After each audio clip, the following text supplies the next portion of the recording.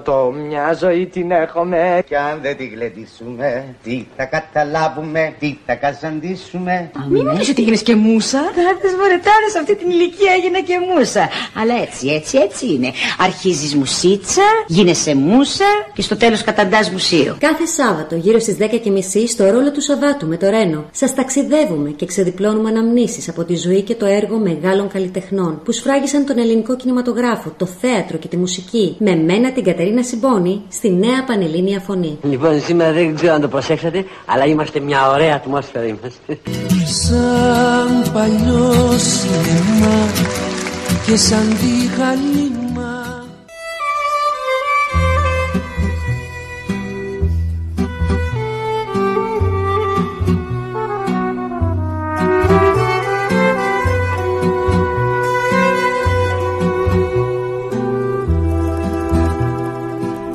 Με κραγιοναρισμένα χείλια φίλιασε και φύλας, θύματα χίλια λιώνουν στη ζήλια και εσύ γελάς. Ζεις ένα τέλειωτο μεθύσι σαν όνειρο γλυκό κι όταν ζαλίζεσαι δεν συλλογίζεσαι τον κόσμο τον κακό. Τρέλη Κατερίνα, γλυκά και τσαχπίνα, που νομίζουν πως ποτέ δεν πονείς οι πολλοί θαυμαστές σου. Δεν κλαις λένε ποτέ σου, μα στο ντεκόλτε σου κλείνεις μια ψυχή που λιώνει και μόνη θρηνείς.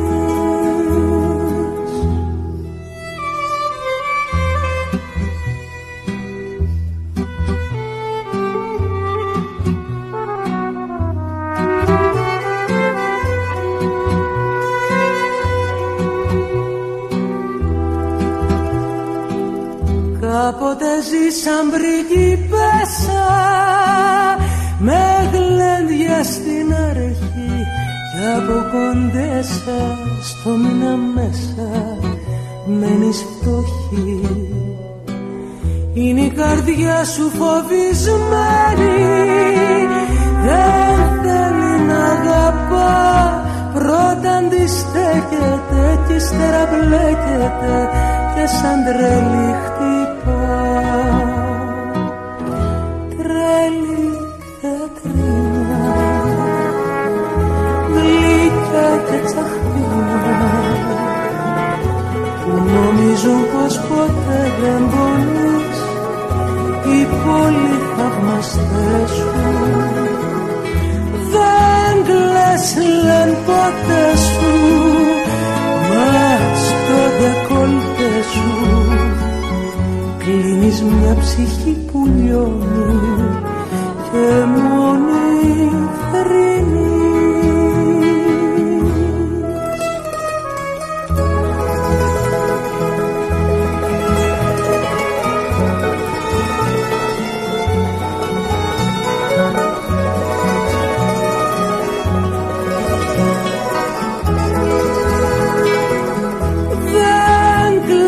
Λένε ποτέ σου, μα στο ντεκόλτε σου κλείνεις μια ψυχή που λιώνει και μόνη θρηνείς.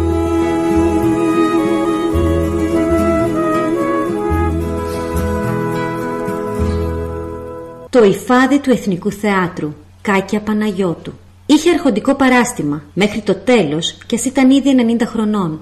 Ήταν απολύτως συμφιλειωμένη με τα χρόνια της, χωρίς να θυσιάζει την κομψότητα και το γούστο. Και σχεδόν μέχρι το τέλος παρακολουθούσε τους νεότερους συναδέλφους της στο θέατρο. Πάμε να τη γνωρίσουμε. Θα πάρουμε ακόμα ένα ποτό? Όχι, ευχαριστώ. Άλλωστε είναι πολύ ακριβά εδώ μέσα και... Τι ωραίος τύπος που είσαι. Έχει γούστο τώρα να διευθύνεις και τα λεφτά μου. Όχι βέβαια, αλλά δεν είναι σωστό να πληρώνουν οι γυναίκες. Το ποιο είναι το σωστό το ξέρω καλύτερα από σένα. Άλλωστε έχω τόσα λεφτά που μπορώ να πνίξω την Αθήνα. Κοίταξε λοιπόν να γλεντήσεις. Και μη σε νοιάζει για τα λεπτά. Λάμπη. Ορίστε. Μια μπουκάλα Johnny Walker, παρακαλώ. Μάλιστα, κύριε Νικολάου. Η Κάκια Παναγιώτου γεννήθηκε 6 Ιανουαρίου του 1923 στην Αθήνα. Το 1929 θα μετακομίσει με την οικογένειά της στο Βόλο.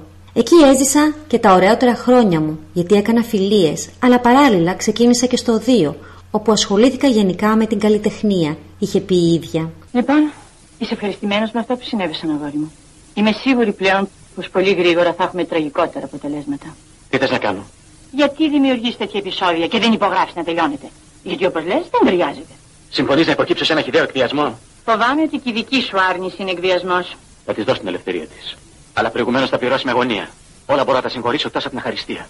Οι θυσίες που έχω κάνει για αυτή τη γυναίκα μητέρα είναι μεγάλες. Αυτές τις δικαιολογίες που σερβίρεις στον εαυτό σου και στους φανατισμένους φίλους σου εναντίον της γυναίκας σου, εγώ δεν τις δέχομαι. Συνεντεύξεις έδινε λίγες η Κάκια.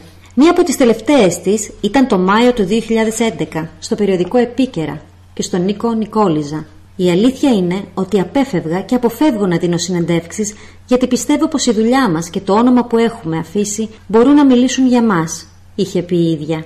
Σε εκείνη τη συνέντευξη λέει και κάποια στοιχεία για την προσωπική της διαδρομή. Ότι ο πατέρας της ήταν Κεφαλονίτης, ο παππούς της από τη Χιμάρα και η μητέρα της από το Βόλο, όπου εγκαταστάθηκαν σαν οικογένεια όταν η Κάκια ήταν περίπου 6 ετών.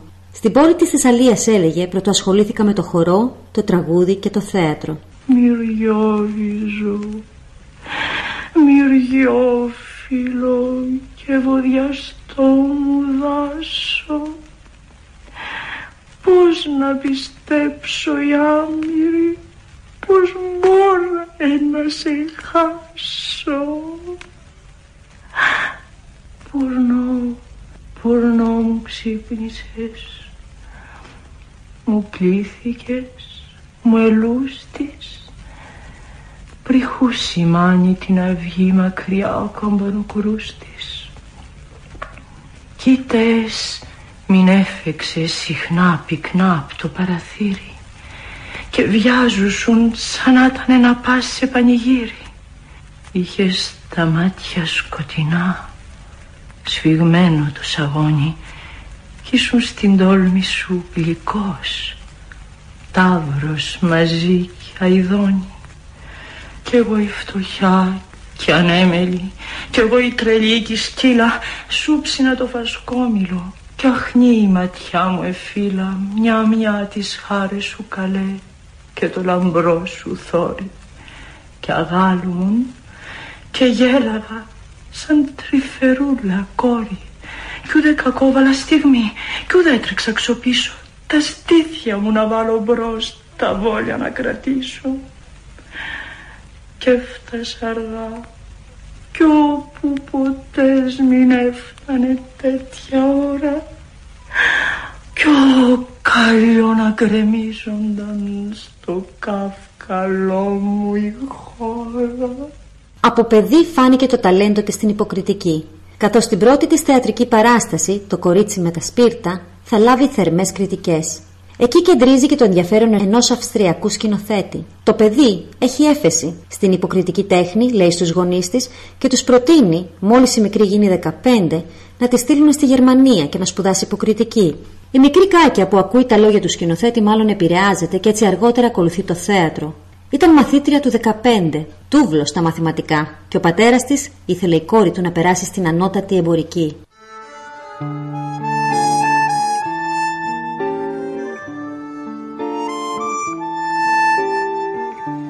Είμαστε όλοι πολύ μικροί,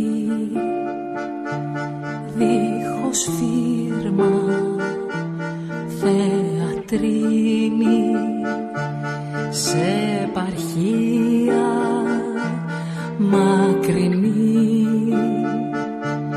αγνωστή κατατρεγμένη, ένας μίμης, κάποια ήρμα σαν θλιμμένη, αρλεκίνη με τη θλίψη και την πείνα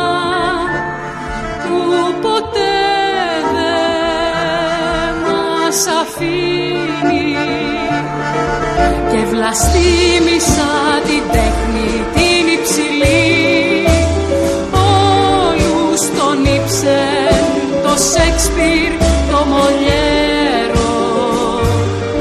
Είναι αλήθεια πως πεινούσαμε πολύ κι αν θα χορτάσουμε ποτέ δεν ξέρω.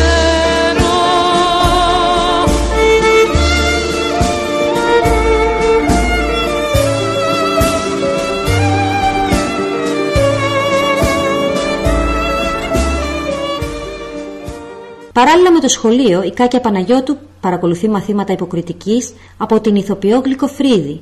Με τη βοήθειά της θα δώσει μεγαλώνοντας εξετάσεις στο Εθνικό Θέατρο, όπου και θα πετύχει. Το γεγονός αυτό βέβαια προκάλεσε την οξύ αντίδραση του πατέρα της, με αποτέλεσμα να τη διώξει από το σπίτι και η Παναγιώτου να μείνει σε φίλες της. Θέλεις να σου πω τον πραγματικό λόγο γιατί δεν υπογράφεις? Φοβάσαι με τη χάσεις, γιατί την αγαπάς. Μιλάς σοβαρά, μητέρα? Ναι. Γιατί βρίσκεσαι ένα σκαλοπάτι πιο εδώ από την καταστροφή και ο εγωισμός σου δεν σε αφήνει να ομολογήσεις την αλήθεια. Κάνε μου τη χάρη, μητέρα. Όχι πρωτού τελειώσω. Διεφώνησα για το γάμο σου στην αρχή με τη Λάουρα. Ναι, μητέρα. Και εσύ έσπευσες να παντρευτείς σε πεισματικό μου, χωρίς να έχεις γνωρίσει το χαρακτήρα της. Παγιδεύτηκες και σε παγίδευσε. Δυστυχώς εμείς οι γονείς γινόμαστε αντιπαθητικοί όταν σας λέμε σε παρόμοιες περιπτώσεις. Μη βιάζεστε. Προσέξτε. Μάθε τι είδους γυναίκα παίρνεις. Έχεις δίκιο, μητέρα. Τώρα όμως δεν μπορώ να πω το ίδιο για τη Λάουρα. Γιατί όταν τη ζήτησες να εγκαταλείψει το θέατρο, από ό,τι έμαθα, το εγκατέλειψε. Πέρασε το ωραίο τον πρώτο καιρό. Κάνατε παιδί. Όταν όμως πέρασε το πάθος της αγάπης, ήρθε η ώρα της πραγματικής γνωριμίας.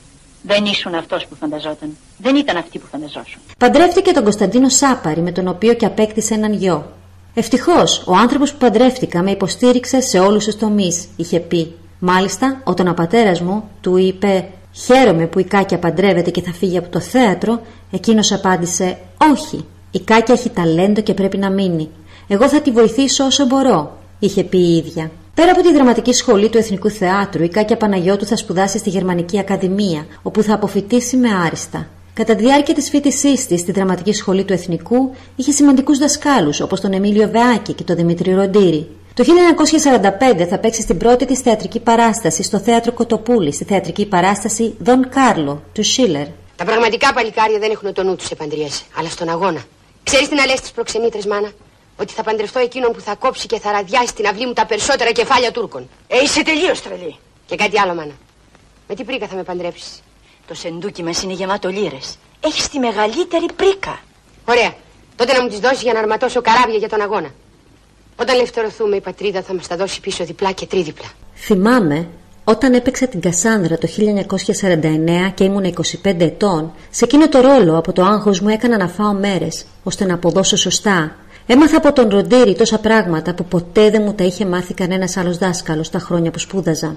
Το 1948 προσλαμβάνεται από το Εθνικό ως κορυφαία στο χορό του αρχαίου δράματος. Συνεργάζεται με διάφορους θειάσους, περιοδεύει με το θίασο της Κοτοπούλης στην Κύπρο και την Αίγυπτο και παραμένει από το 1953 ως το 1988 βασικός τέλεχος του Εθνικού Θεάτρου. Η Μαρίκα Κοτοπούλη ήταν σπουδαίος άνθρωπος και σπουδαία ηθοποιός, είχε πει. Η Κατίνα Παξινού ήταν ανεπανάληπτος άνθρωπος και σπουδαία δασκάλα.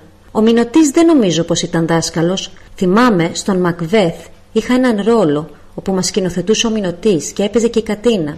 Στην πρόβα ο Μινωτής έλεγε «Κάκια, δεν το έχεις πιάσει». Ήξερα όμως ότι δεν θα μπορούσε να με βοηθήσει. Μου κάνει νόημα από μακριά η Κατίνα και με μία κίνησή της με βοήθησε ουσιαστικά. Ήταν μεγάλη δασκάλα. Σαν παράσταση να το φανταστείς, τότε εσύ, τότε εγώ πρωταγωνιστής. Σαν παράσταση του παραμυθά, και καλό και κακό θέλω γολγοθά. Σαν παράσταση να το φανταστείς, τότε εσύ, τότε εγώ πρωταγωνιστής. Σαν παράσταση του παραμυθά, και καλό και κακό θέλω γολγοθά.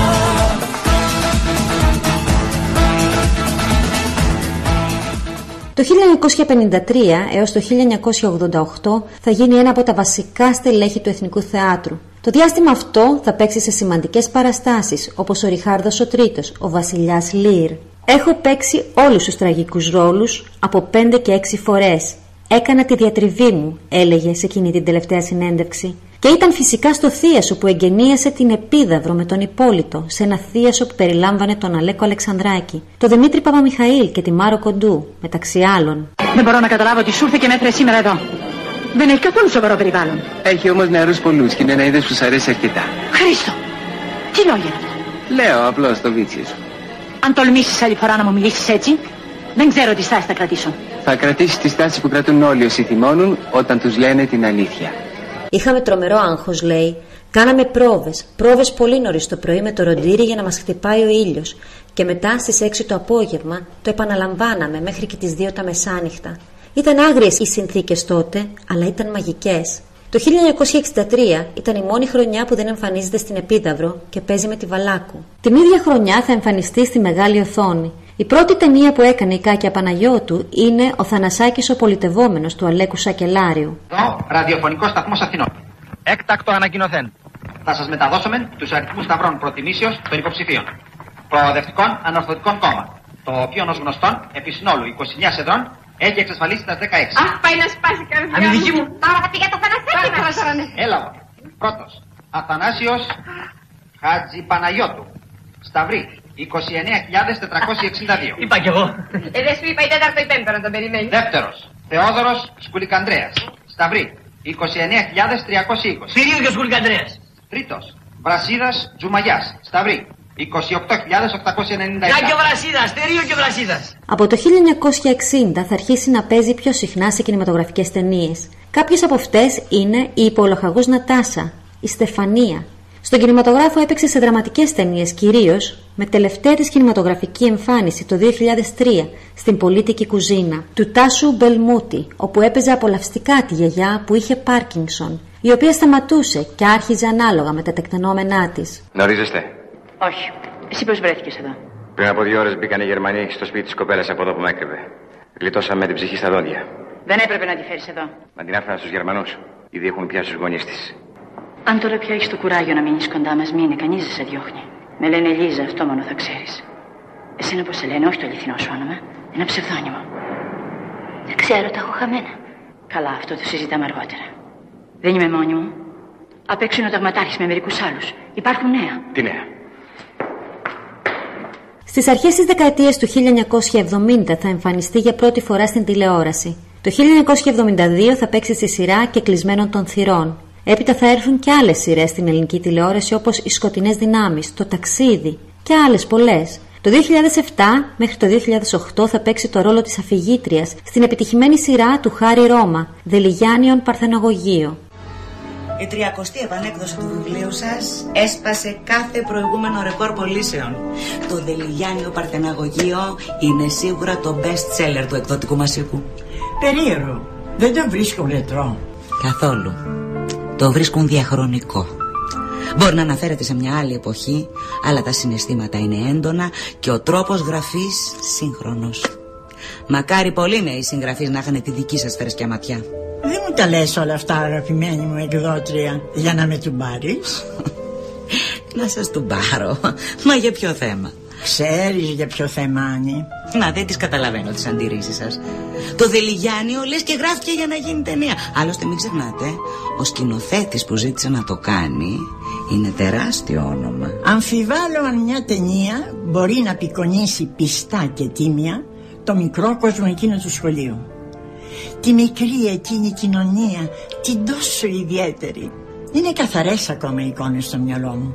Έντονες. Μου είναι αδύνατο να φανταστώ ηθοποιούς να ενσαρκώνουν εκείνους τους ανθρώπους. Ποιος θα μπορούσε, δηλαδή, να παίξει το Μίμη Μεταξά? Έπαιξα σε πολλά σύριαλ και έβγαλα πολλά χρήματα. Η Κάκια Παναγιώτου έπαιξε σημαντικούς ρόλους τόσο στο θέατρο όσο και στον κινηματογράφο και την τηλεόραση. Από το 1988, οπότε και αποχωρεί μαζί με άλλους από το Εθνικό, είχε πει ότι υπήρχε μια περίεργη διεύθυνση. Μετά δεν εμφανίζεται πλέον στην Επίδαυρο ούτε καν σαν θεατής. Γιατί είχε πει ότι είναι ένα άλλο πράγμα σήμερα η Επίδαυρος. Πάντα παρακολουθούσε τις παραστάσεις των συναδέλφων της, στήριζε τους νέους και μπορούσε να εκτιμήσει το ταλέντο τους. Ήταν άνθρωπος χαμηλών τόνων. Συνήθιζε να μένει μακριά από τα φώτα της δημοσιότητας, ακόμα και την περίοδο της καλλιτεχνικής της ακμής. Το μυστικό στο πλαστικό είναι να μην το αραιώσεις καθόλου με νερό.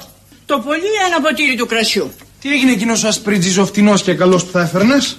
Άρρωστος. Και δεν βρήκαμε έναν άλλον. Και τι πειράζει. Να κάνουμε και λίγη οικονομία.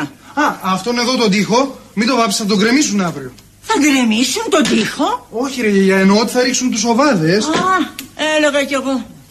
Βάλε λίγη μουσική να κάνουμε πιο ευχάριστο τη δουλειά μας. Τι εφώνησες τελικά οικοδομών? Ναι, αύριο πρωί θα έρθουν να γκρεμίσουνε. Και μέχρι ποια ώρα θα τους έχουν ρίξει? Φαντάζομαι αύριο απογευματάκι θα έχουν τελειώσει. Τα μπάζα? Θα τα πάρουν αυτοί, ξέρεις, τα βάζουν σε πλαστικές σακούλες. Για με στιγμή, τι ετοιμάζετε να κάνετε στο σπίτι μου? Α, δεν στο είπα, τους 2 τοίχους. Οι 2 τοίχοι θα μείνουν στη θέση τους, παρακάτω. Προς το παρόν δεν μπορούμε να σου πούμε τίποτα. Έκπληξη. Θα το δείτε ολοκληρωμένο. Πέθανε σε ηλικία 90 ετών στις 7 Απριλίου του 2013. Η κηδεία της έγινε στο κημητήριο του Χαλανδρίου.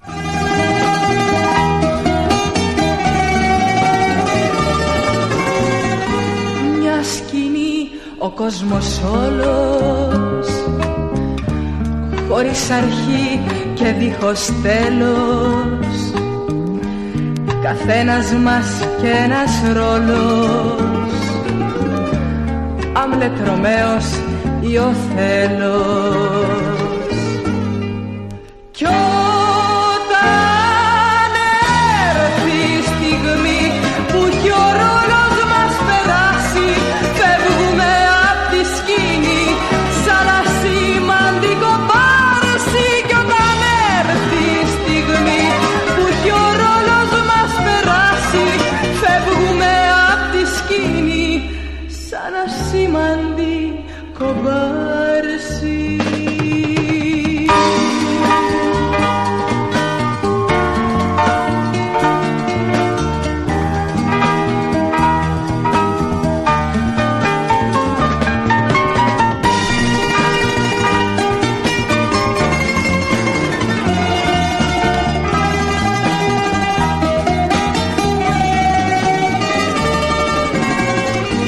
Είμαστε όλοι θεατρίνοι, εγώ, εσύ, αυτός, εκείνη. Τους ρόλους τους μοιράζει μοίρα. Εσύ ποιον πήρες, εγώ ποιον πήρα. Κι όταν έρθει η στιγμή που κι ο ρόλος μας περάσει, φεύγουμε απ' τη σκηνή σαν ασημαντικό πάρσι. Κι όταν έρθει η στιγμή που κι ο ρόλος μας περάσει, φεύγουμε απ' τη σκηνή σαν ασημαντικό πάρσι.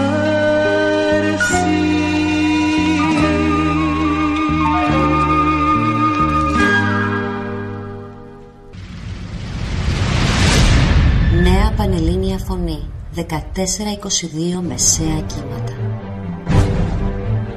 Λοιπόν, φίλοι και φίλες ακροατές, και πάλι μαζί σας, και στη γραμμή έχουμε την Κατερίνα Simboni Paraskeva και ακούσαμε για την Κάκια. Wow. Λοιπόν, ας πούμε καλημέρα από εδώ που είναι κρύο και ο Μίχλη έχει έξω. Κατερίνα, καλημέρα, τι κάνεις? Καλημέρα Ρένο μου, καλημέρα στους ακροατές της Νέας Πανελλήνιας Φωνής. Είναι μια ανοιξιάτικη μέρα εδώ στην Αθήνα. Επιτέλους έχουμε μπει, τουλάχιστον μας είπαν ότι για 2 μέρες θα είναι καλός ο καιρός. Από Δευτέρα ή μάλλον από Κυριακή βράδυ θα έχουμε πάλι βροχές.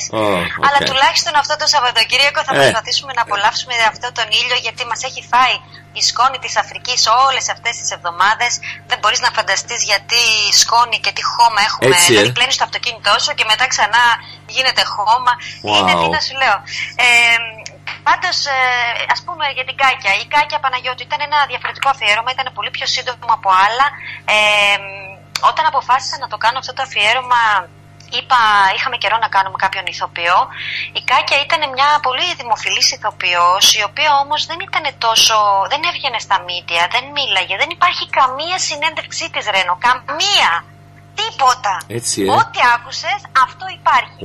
Υπάρχουν πάρα πολλά, στο YouTube υπάρχουν πάρα πολλές θεατρικές παραστάσεις, αρχαίες τραγωδίες, πάρα πολλές, τουλάχιστον 20, αλλά εγώ δεν μπορούσα να κατεβάσω μία, γιατί οι περισσότερες είναι 2 ώρες και εγώ δεν μπορώ να κατεβάσω 2 ώρες ηχητικά στο δικό μου το λάπτοπ. Ό,τι βρήκα ήταν από ταινίες της και αυτές δεν είναι όλες, γιατί είχε παίξει σε τουλάχιστον 30 ταινίες και τα κομματάκια που βρήκα ήταν μόνο αυτά.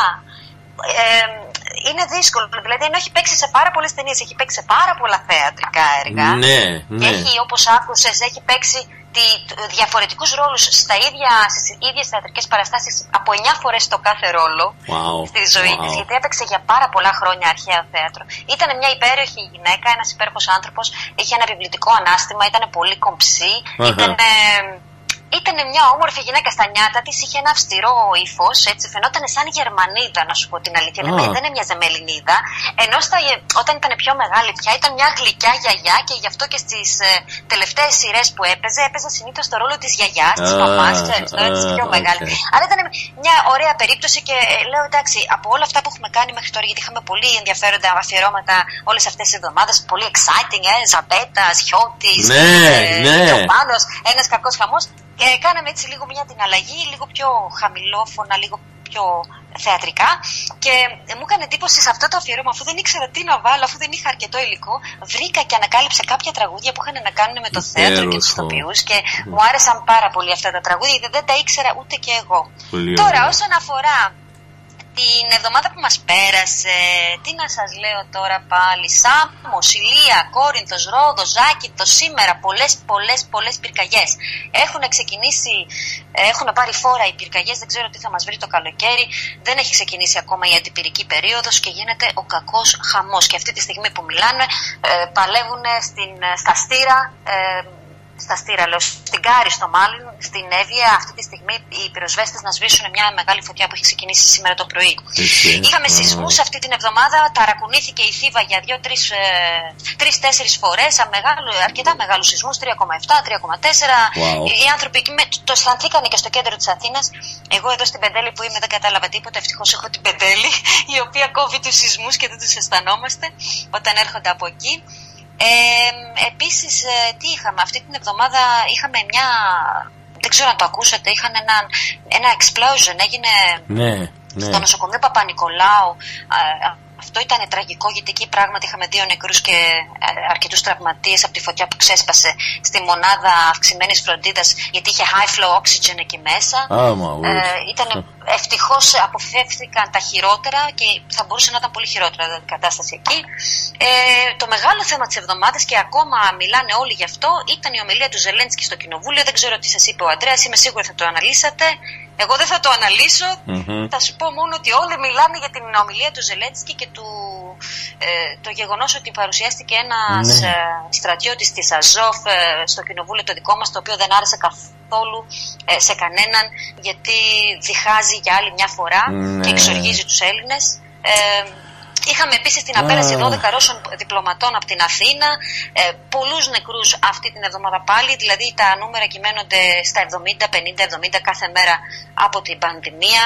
Και επίσης δεν συζητώ το hashtag ρήτρα αναπροσαρμογής της ΔΕΗ, παιδιά, μας έχει τινάξει. Τι να σας λέω τώρα, ο λογαριασμός της ΔΕΗ με αυτή τη ρήτρα θα πάνε δικαστικός. Αν αυτό δεν μας κάνει να σηκωθούμε από τους καναπέδες μας και να βγούμε να διαδηλώσουμε, δεν ξέρω τι θα γίνει. Γιατί δεν μπορούμε να πληρώσουμε αυτό το λογαριασμό.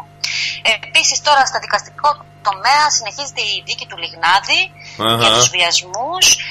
Ξεκίνησε η δίκη του Μπάμπη Αναγνωστόπουλου για τη δολοφονία της άτυχης Καρολάιν και εννοείται συνεχίζονται οι έρευνες και κρατείται η Ρούλα Πισπυρίγκου στις φυλακές Κορυδαλού. Σήμερα το πρωί το πιο μακάβριο πράγμα, παιδιά, που έχω δει, δεν μπορώ να πιστέψω αυτά που βλέπω στην ελληνική τηλεόραση. Κάνανε εκταφή του τελευταίου παιδιού της Τζορτζίνας για να βγάλουν το τάμπλετ που ήταν θαμμένο μαζί με το παιδί. Αυτό το γεγονός το δείξανε live στην τηλεόραση. Αν είναι δυνατόν. Τι πράγμα είναι αυτό? Σου λέω, παιδί μου, τα έχουμε δει όλα μέσα σε αυτή την κατάσταση που ζούμε τα τελευταία χρόνια. Δεν μπορώ να πιστέψω πόσο πιο χαμηλά μπορεί να πέσει η ελληνική τηλεόραση. Τι κάνει αυτό στην ψυχολογία και στην ψυχοσύνθεση των ανθρώπων. Δεν ξέρω, τι να σου πω, Ρένο μου. Έχω μείνει άναυδη. Πραγματικά, σοκάρομαι. Έχω μείνει. Αυτά ήταν τα νέα της εβδομάδας. Κάπου πρέπει και εγώ να τα πω. Βέβαια. Να τα πω. Τώρα στα νέα μας, το άλλο μεγάλο θέμα ήταν η συναυλία που έγινε, ο τηλεμαραθώνιος της ΕΡΤ, το μουσικό κουτί του Νίκου Πορτοκάλογλου και της Ρένας Μόρφης, η οποία έγινε τη Δευτέρα που μας πέρασε και ήταν πάνω από 45 τραγουδιστές και συνθέτες, οι οποίοι ένωσαν τις φωνές τους για να τραγουδήσουν και να μαζέψουν χρήματα για να βοηθήσουν τους ανθρώπους στην Ουκρανία και τους πρόσφυγες. Έμαθα ότι μαζέψανε πάνω από 170.000 ευρώ. Το θέμα που βγήκε από αυτό, πάλι διχασμένη όλη η κοινωνία, δηλαδή οι μισοί να λένε ότι κανένας δεν μίλησε, οι περισσότεροι που βγήκαν να τραγουδήσουν δεν μιλήσανε υπέρ ή κατά, του Πούτιν και υπέρ της Ουκρανίας. 2-3 άτομα μόνο μιλήσανε γι' αυτό, όπως ήταν ο Διονύσης ο Σαββόπουλος, ο οποίος έκανε χαιρετισμό από το σπίτι του και τραγούδισε ακαπέλα τους στίχους από τον εθνικό ύμνο της Ουκρανίας, σάρκασε το καθεστώς του Κρεμλίνου και ύμνησε το σθένος του ουκρανικού λαού. Οι περισσότεροι απλά βγήκαν και είπαν όχι στη βία και στον επεκτατισμό, άνθρωποι που βρέθηκαν θύματα μιας διαμάχης και δεν έχουν κανένα λόγο και καμιά ελπίδα. Πάντως μεταξύ αυτών ήταν και ο Eric Burton, ο οποίος τραγούδισε και ήταν και ο πρώτος που αναφέρθηκε ότι πρέπει να στηρίξουμε τους πρόσφυγες και τους ανθρώπους της Ουκρανίας. Πάντως ο Νίκος ο Πορτοκάλογλου που σήκωσε το βάρος αυτής της προετοιμασίας μαζί με τη Ρένα Μόρφη ήταν εξαιρετικοί οικοδεσπότες, τα έκαναν όλα άριστα και άφησαν έτσι στο κοινό μια πολύ ωραία αίσθηση, ντυμένη με πολύ ωραία τραγούδια. Ανάμεσα σε αυτά ήταν και πολλά τραγούδια του Μίκη Θοδωράκη. Ήταν μια πολύ ωραία βραδιά, μπορώ να σου πω. Και δεν το συζητώ, το τελευταίο τραγούδι που το τραγούδισαν όλοι μαζί ήταν 3 κομμάτια, 3 διαφορετικά τραγούδια. Ήταν φανταστικό. Το είχα ανεβάσει και στο Facebook μου, προσπάθησα να το μοιραστώ και στη Νέα Πανελλήνια Φωνή. Ξέρω ότι η σελίδα του ελληνικού ραδιοφώνου του Facebook έχει ένα θέμα. Έχει κάποιο θέμα, δεν μπορούμε να αναβάζουμε πράγματα. Προσπαθούν να το λύσουν. Έχω μιλήσει με την Τούλα γι' αυτό. Σε άλλες ειδήσεις, ο διεθνούς ακτιβονοβολίας Έλληνας βιολονίστας ο Λεωνίδας Καβάκος θα πραγματοποιήσει μια μεγάλη συναυλία στο Μέγαρο Μουσικής στις 15 Απριλίου στις 8.30 ώρα το βράδυ. Τα έσοδα τα οποία θα διατεθούν για τις ανάγκες του ουκρανικού λαού. Ο Λεωνίδας Καβάκος, όσο και οι υπόλοιποι μουσικοί που θα λάβουν μέρος σε αυτή τη συναυλία, συμμετέχουν αφιλοκερδώς. Το πρόγραμμα της βραδιάς θα περιλαμβάνει έργα του Γιώχαν Μπραμς, ενώ οι προμήθειες των εισιτηρίων ξεκίνησαν ήδη από τις 5 Απριλίου. Ο Καβάκος μίλησε και βγήκε και στα μέσα με ενημέρωσης ότι η κρατική ορχήστρα Αθηνών και η συμφωνική της ορχήστρας της ΕΡΤ δεν θα συμμετέχουν στη συναυλία και αυτό προκάλεσε, όπως καταλαβαίνεις, μεγάλο θέμα. Και από ό,τι είπε ο Λεωνίδας Καβάκος, του μεταφέρθηκε ότι όσον αφορά την κρατική ορχήστρα Αθηνών, για να μην γίνει καμιά κακιά μηντιακή χρήση, δεν θα συμμετέχει η κρατική ορχήστρα. Και ο ίδιος είπε ότι δεν μπορώ να καταλάβω γιατί το κάνουν αυτό. Για μένα, λέει, είναι αδιανόητο να μην θέλει να συμμετάσχει κάποιο σε μια συναυλία που έχει σκοπό την ανοικοδόμηση ενός μυευτηρίου της Μαριούπολης. Θέλουν να φτιάξουν το νοσοκομείο με αυτά τα χρήματα. Κάνουμε μια συναυλία για να στηρίξουμε ένα νοσοκομείο να φέρει ζωή τη στιγμή που ο πόλεμος αφαιρεί ζωές και η κρατική ορχήστρα δεν θέλει να συμμετέχει σε κάτι τέτοιο. Είναι λίγο αδιανόητο, είναι λίγο κάπως. Τι να πω. Λέει, δεν μπορώ να βρω μια σοβαρή δικαιολογία για την άρνηση. Η συναυλία δεν έχει πολιτικό χαρακτήρα, αφού δεν τάσεται υπέρ της μιας πλευράς ή της άλλης, παρόλο που υπάρχει ρώσικη εισβολή στην Ουκρανία και αυτό δεν μπορούμε να το αποκρύψουμε. Δεν μπορώ να φανταστώ, λέει, και δεν θα μπορούσα να συνεχίσω τη συνεργασία μου με την ορχήστρα, κάτι που με στενοχωρεί πάρα πολύ, είπε ο Λεωνίδης Καβάκος. Και όσον αφορά την συμφωνική της ΕΡΤ, του είπανε, η συναυλία είναι στις 14 λέει Απριλίου και σήμερα ο μήνας ήταν πρώτη όταν το αποφασίσανε και δεν έχει χρόνο, δεν προλαβαίνουν στην ΕΡΤ να αλλάξουν το πρόγραμμά τους. Καταλαβες, βρήκανε τη δικαιολογία, δεν προλαβαίνουν. 4 μέρες δεν προλαβαίνουν να αλλάξουν το πρόγραμμα. Τέλος πάντων δεν θέλουν να συμμετέχουν σε αυτή την οργάνωση. Τώρα, κοινά μονοπάτια ανάμεσα στην ανθρώπινη οδύνη και στο θείο δράμα, στη λαϊκή παράδοση της Ανατολής και στη δυτική εργογραφία, στη μουσική του χθες και του σήμερα αναζητά ο κύκλος Αντάζιο, μουσικές για τις ημέρες του Πάσχα, στο Μέγαρο Μουσικής Αθηνών. Στο πλαίσιο αυτής της αναζήτησης θα παρουσιαστεί την Κυριακή των Βαΐων 17 Απριλίου η μουσική παράσταση «Το μυρολόι της Παναγιάς».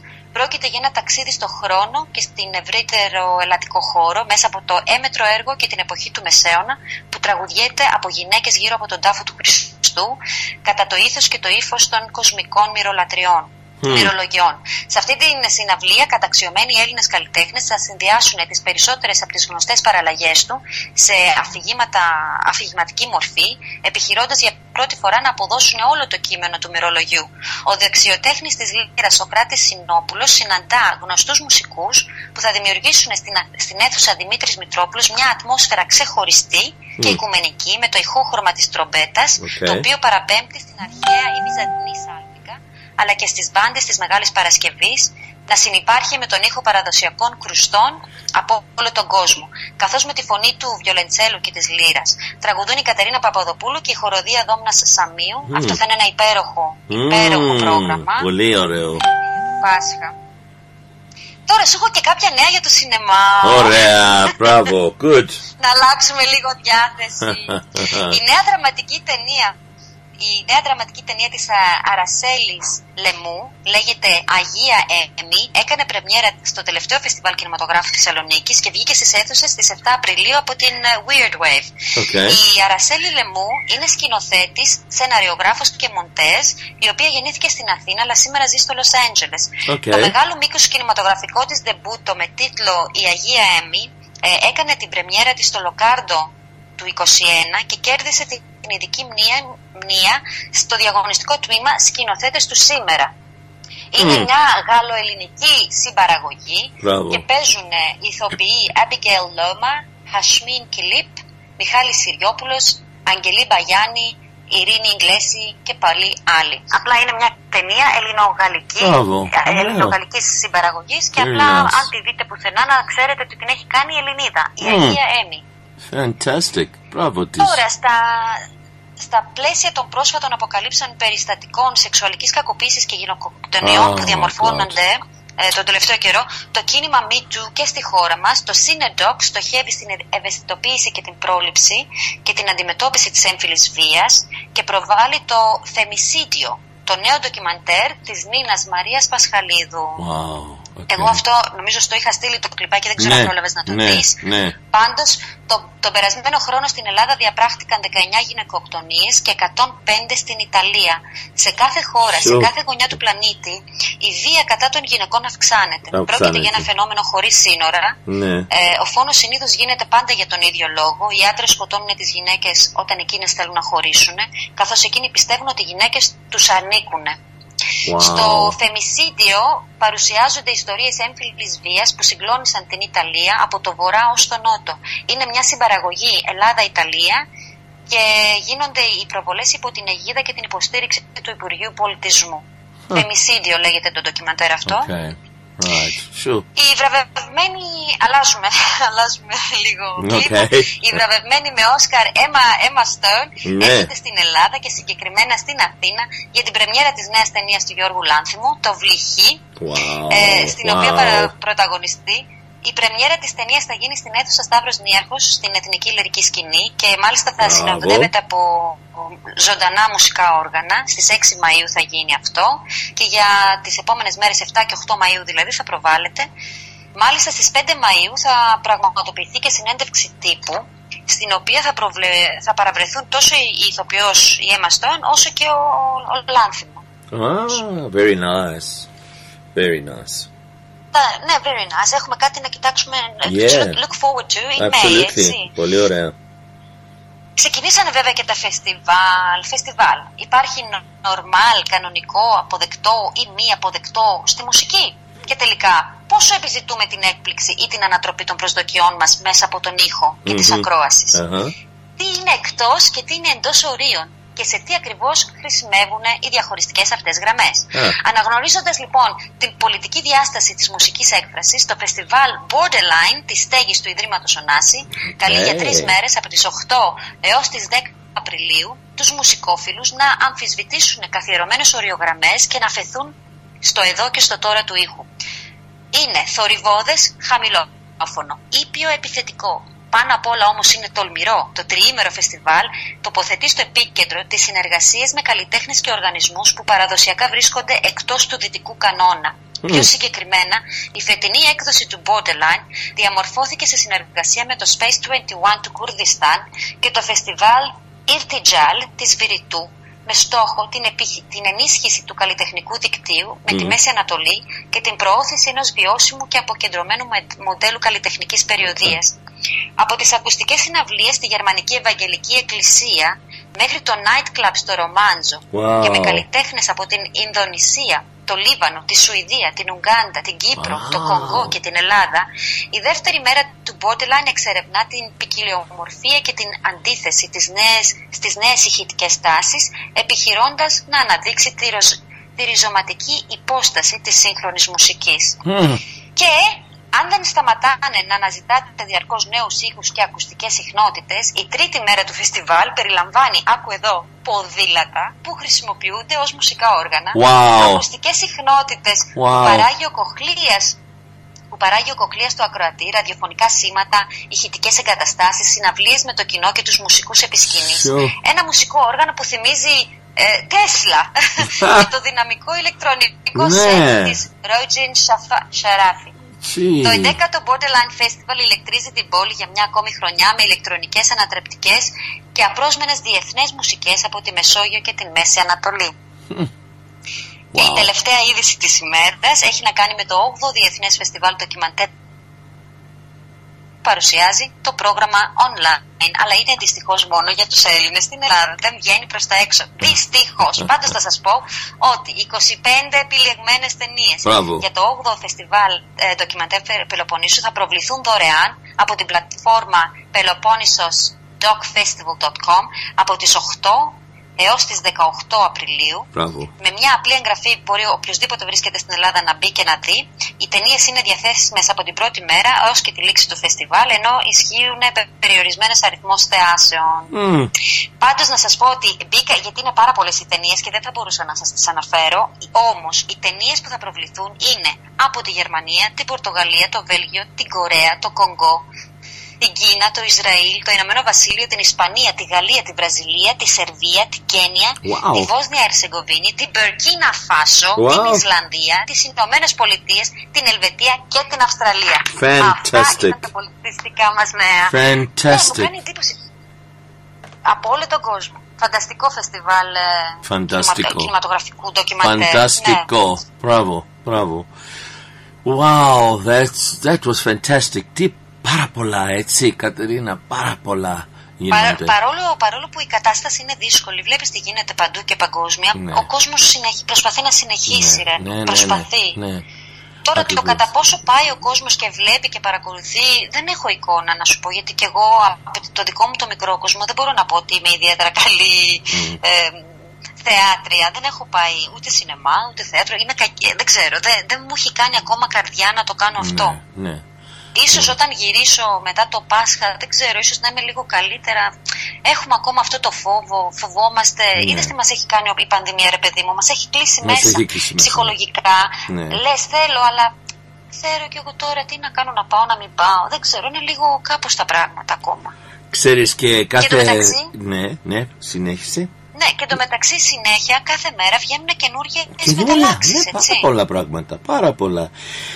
Τώρα θα πάρω μια κυρία η οποία είναι από το group που λέγεται Moving into Dance και είναι Honoring Dance and the Return to Performance Spaces, και αυτό το Return to Performance Spaces, Celebrating αυτό είναι μεγάλο θέμα που γίνεται, δηλαδή αυτό είναι που έκπνευση τώρα. Ο καθένας θέλει να κάνει breathing again, να πει εδώ είμαστε ξανά, παίζουμε, είμαστε ανοιχτοί, όπως και εγώ στο σχολείο με αυτό το production Ticket to Broadway, αυτό ήταν celebrating the reopening of theatre.